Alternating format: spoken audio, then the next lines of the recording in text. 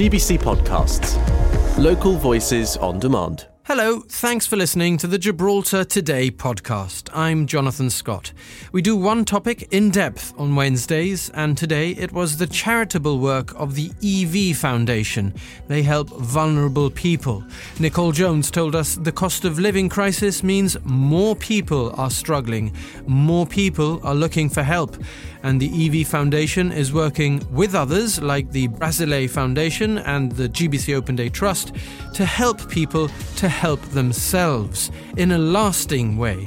Nicole's passion for her work really shone through. 10 students each year to be supported throughout their university degrees. It's a collaboration with the Brasileiro Foundation. Which you must be very excited about, Nicole. Super excited. Super excited for the families and especially for the students.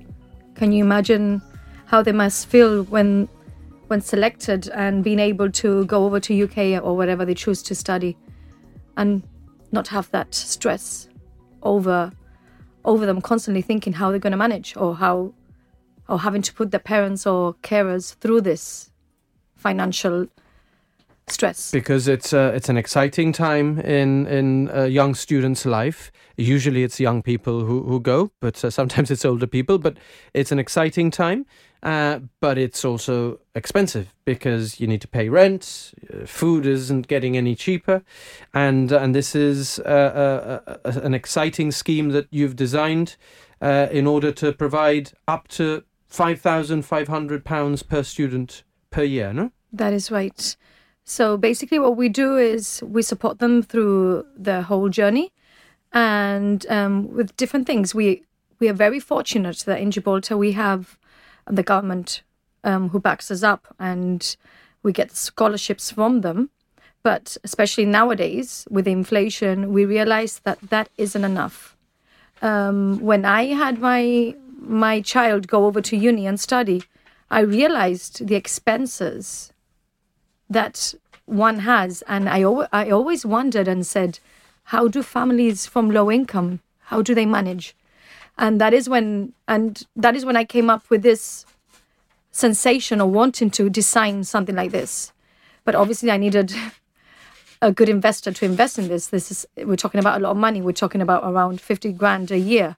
£50,000 every year, which is amazing, and you managed to convince the Brasileiro Foundation to support you. Was that easy or difficult? It was very easy because the Brasileiro Foundation is a recently registered foundation, and they very much like the type of work that we do. They have the same ideas and the same mission that we do. They don't want to be providers. They want to be educators, which is something that the EV Foundation is very serious about.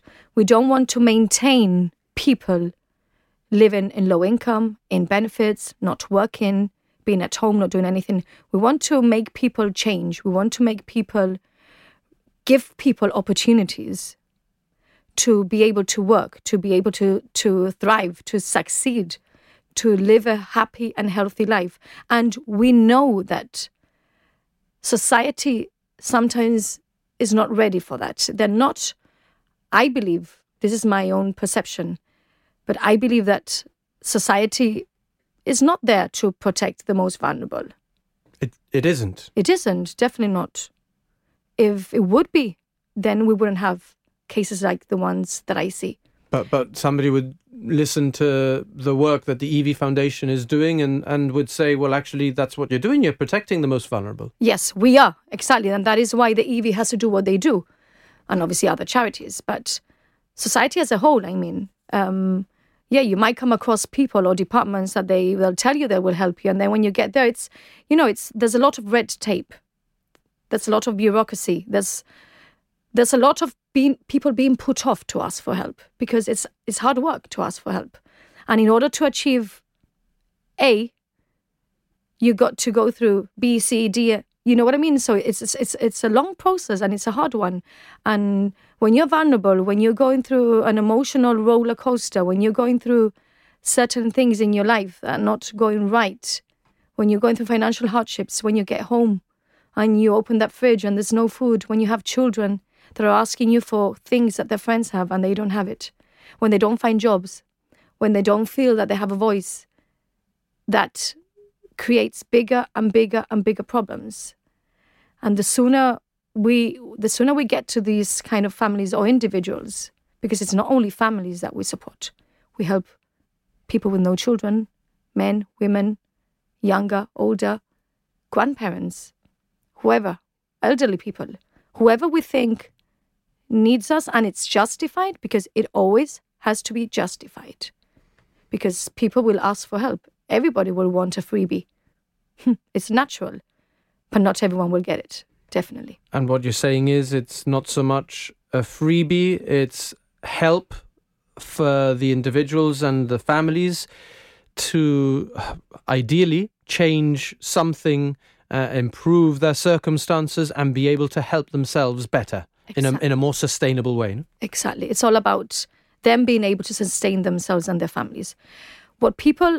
The community has this concept about people in need, that they are scroungers, that they want to abuse of the system, that they want to live off benefits. And from my experience, that is the contrary. Yes, you do get people who abuse, but the rich people also abuse people with good wages. It's nothing to do with poverty. It's nothing to do with their backgrounds. So what happens is they want to fend for themselves. They don't like charities having to give them every week a food voucher. They don't want charities to pay their bills. It's disheartening. It's shameful for them. And those are the type of people that we fully support. The ones that say, I need help, but please help me so that I don't need you in the future. That's a powerful thought and idea. And you're referring there to sort of the social pressures of admitting that you need help. And I suppose that's particularly difficult in a place like Gibraltar, where we all know each other, and you know, if you're a little bit embarrassed about your current circumstances and the fact that you need help, you don't necessarily want everybody knowing about it, but it might be difficult to ask for help without people finding out that you need help. Exactly. I always say this, we are a very charitable and very generous community, but we are one of the most judgmental ones. Unfortunately or fortunately, we know everybody. We know that child's mom, dad, carer, grandmother, whatever. There's always some relation, and we always get to know what they did 20 years ago. And it's almost like the community doesn't forgive whatever that person did 20 years ago.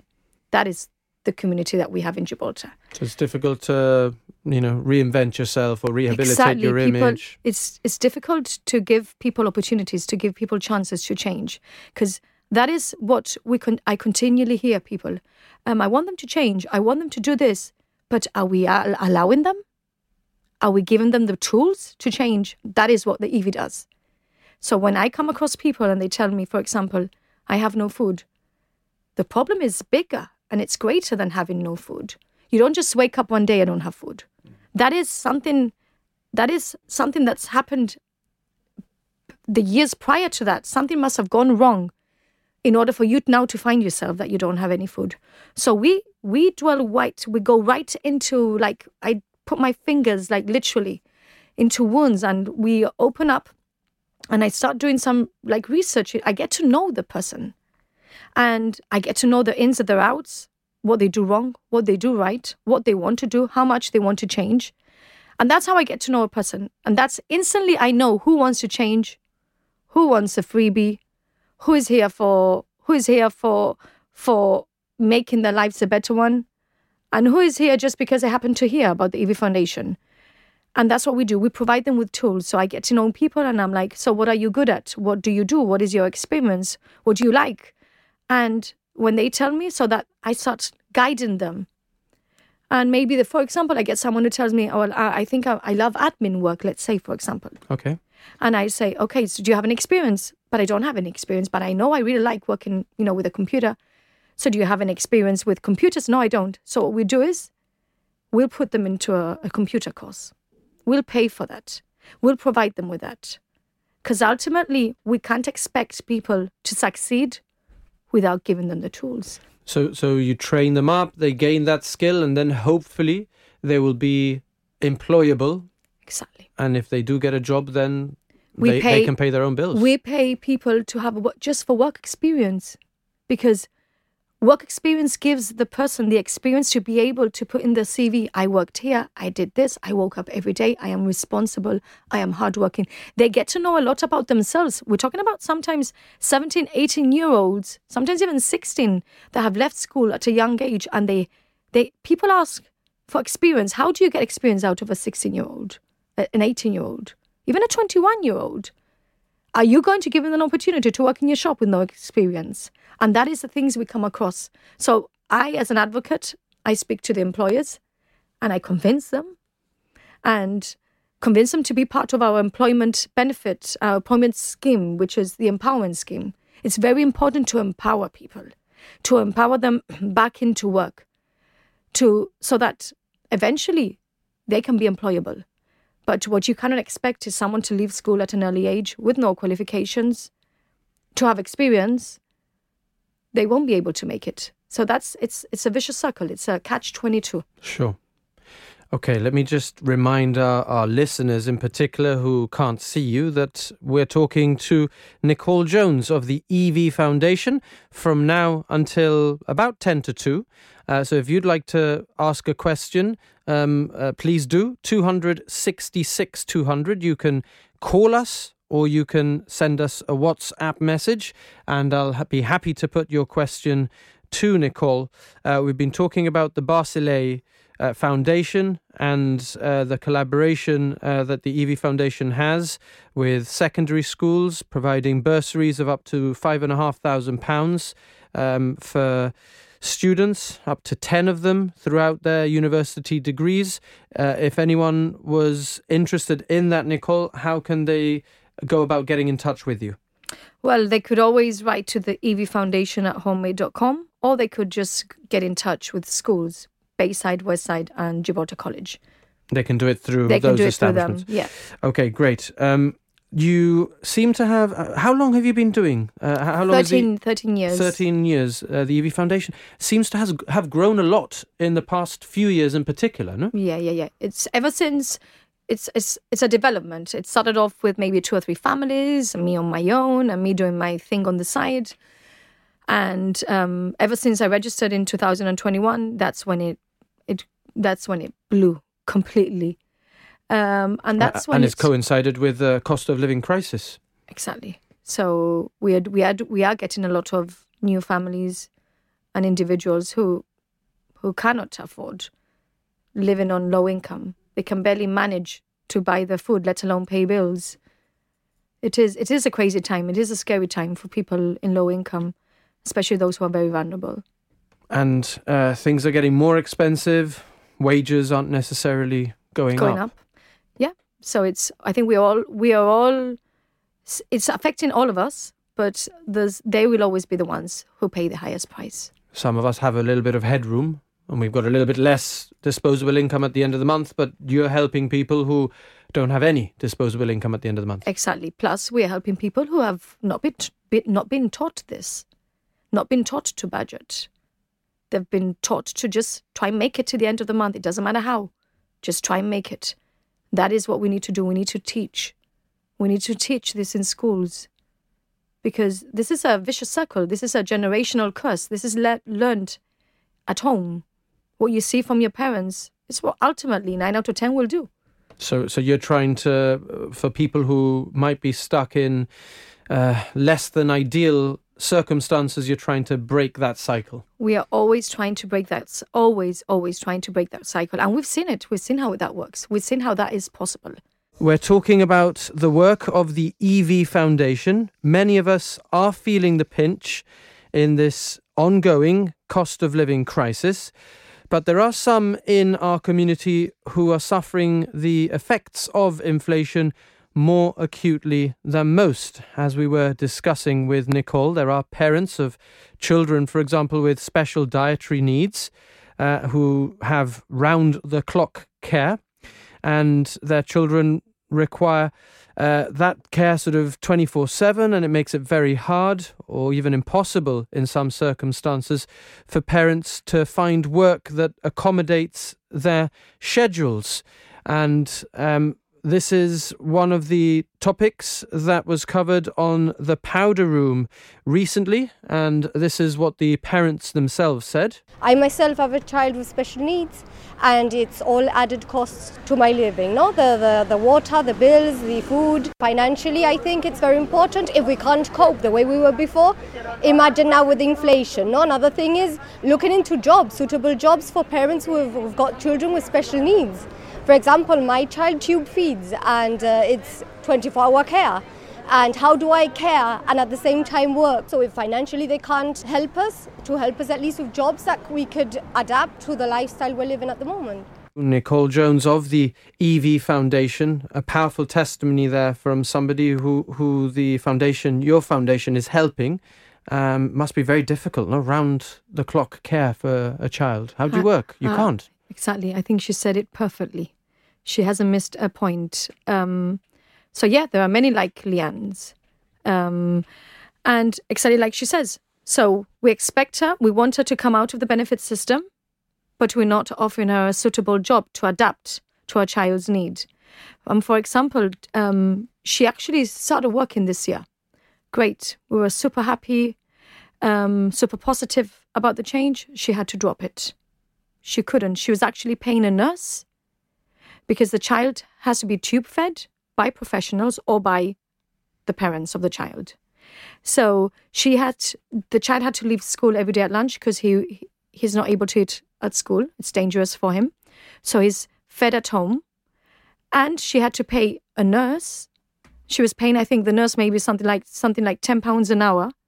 That's like £50 a week. When you look at it and you look at what she's earning on low income, it can never be worth it. It can never. It just, doesn't make sense. It doesn't make sense. It doesn't make sense at all. So, and just like Leanne, there are many in her situation, and the dietary requirements that those children need are much more expensive. You know, we have children with gluten intolerance, all that is, if you go into any shop, it costs you double the price. So just imagine when things are not normal and, when you have such problems or conditions like this. So food is already expensive for all of us, but if you're having to, instead of buying a normal loaf of bread, you're having to buy gluten-free bread or anything like that, then the price just increases and it makes things even more difficult. The price, everything increases. And going back to the Leanne, it is very important that we educate employers. This is how we change. This is how we get better. This is how we support. I get a lot of people telling me, I can offer a job 9 to 6.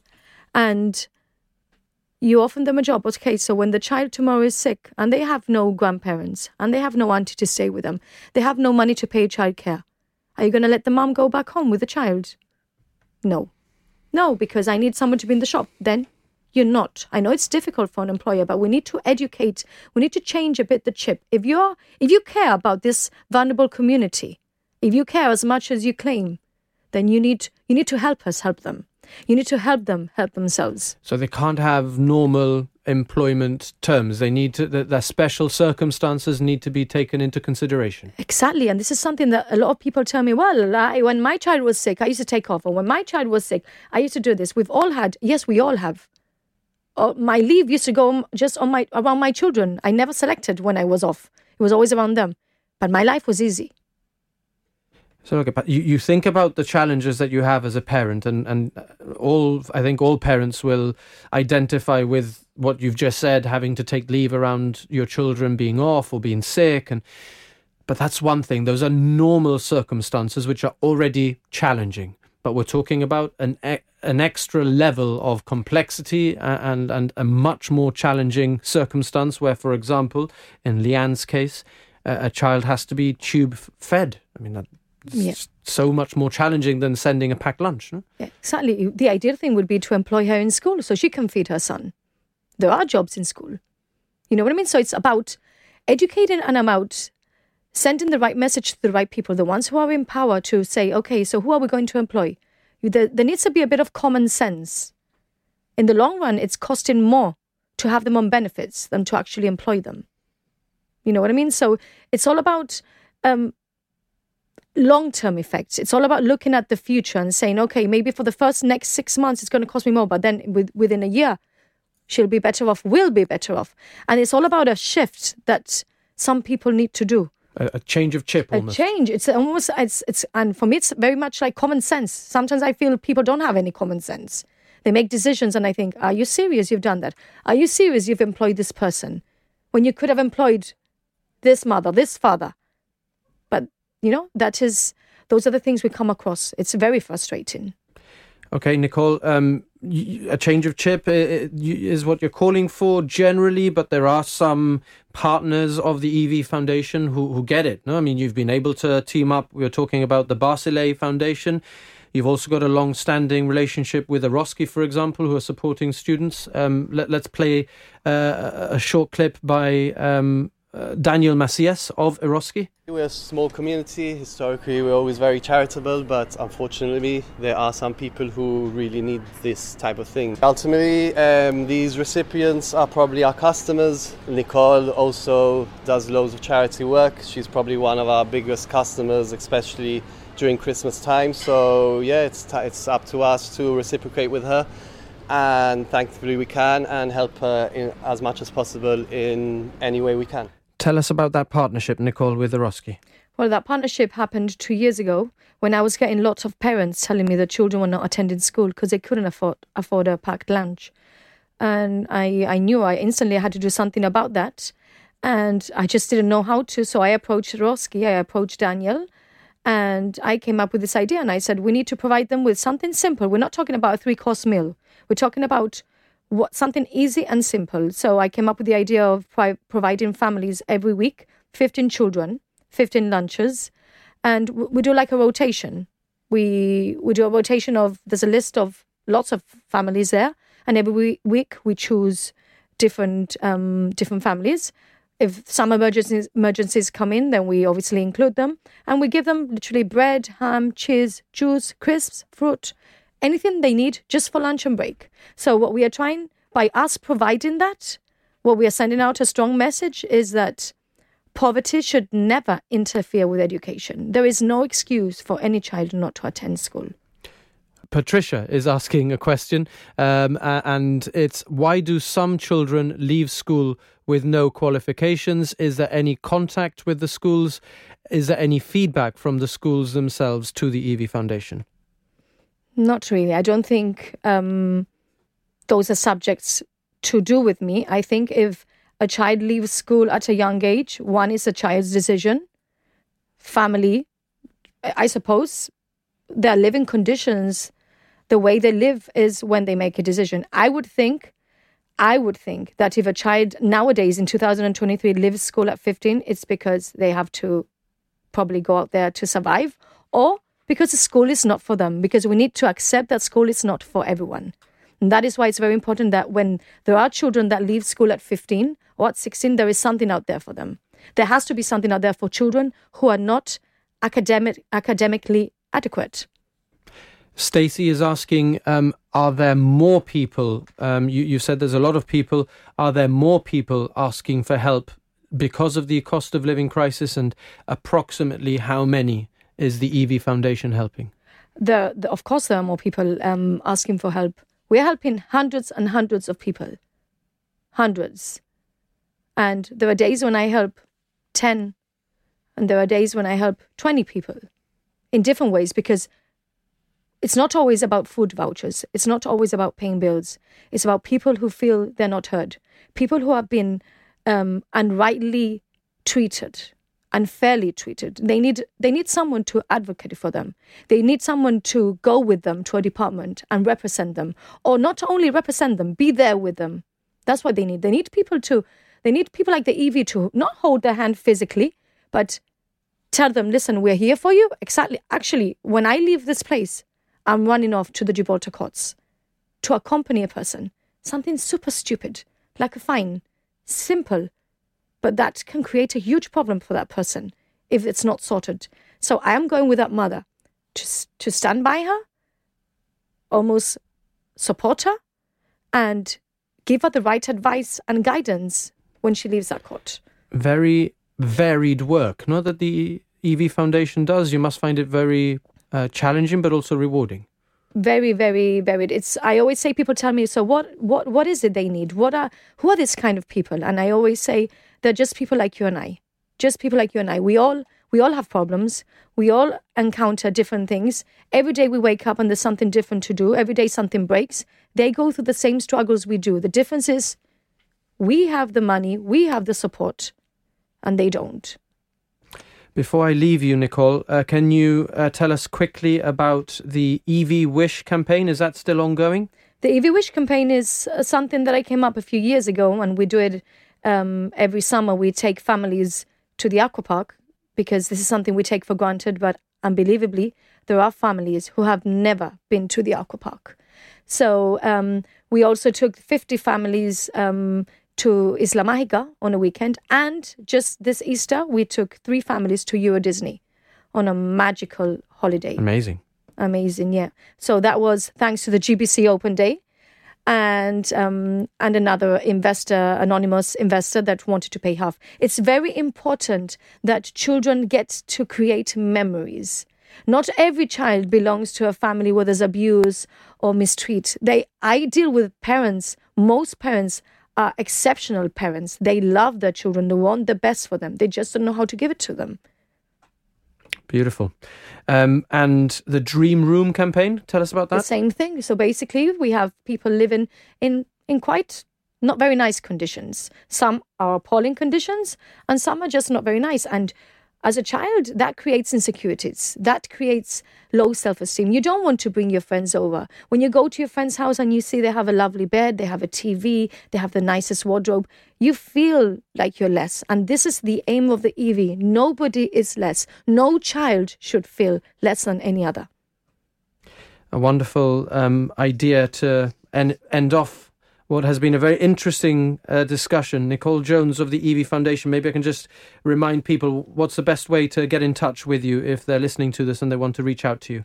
The best way is by the EV Foundation at homemade.com, Facebook, Instagram. Also very important that people do add themselves to our newsletter. We have a newsletter that's something that started in January, and it's very, very popular. People are loving it, but there's a lot of information of work that we do there that doesn't come out in social media, that doesn't get told.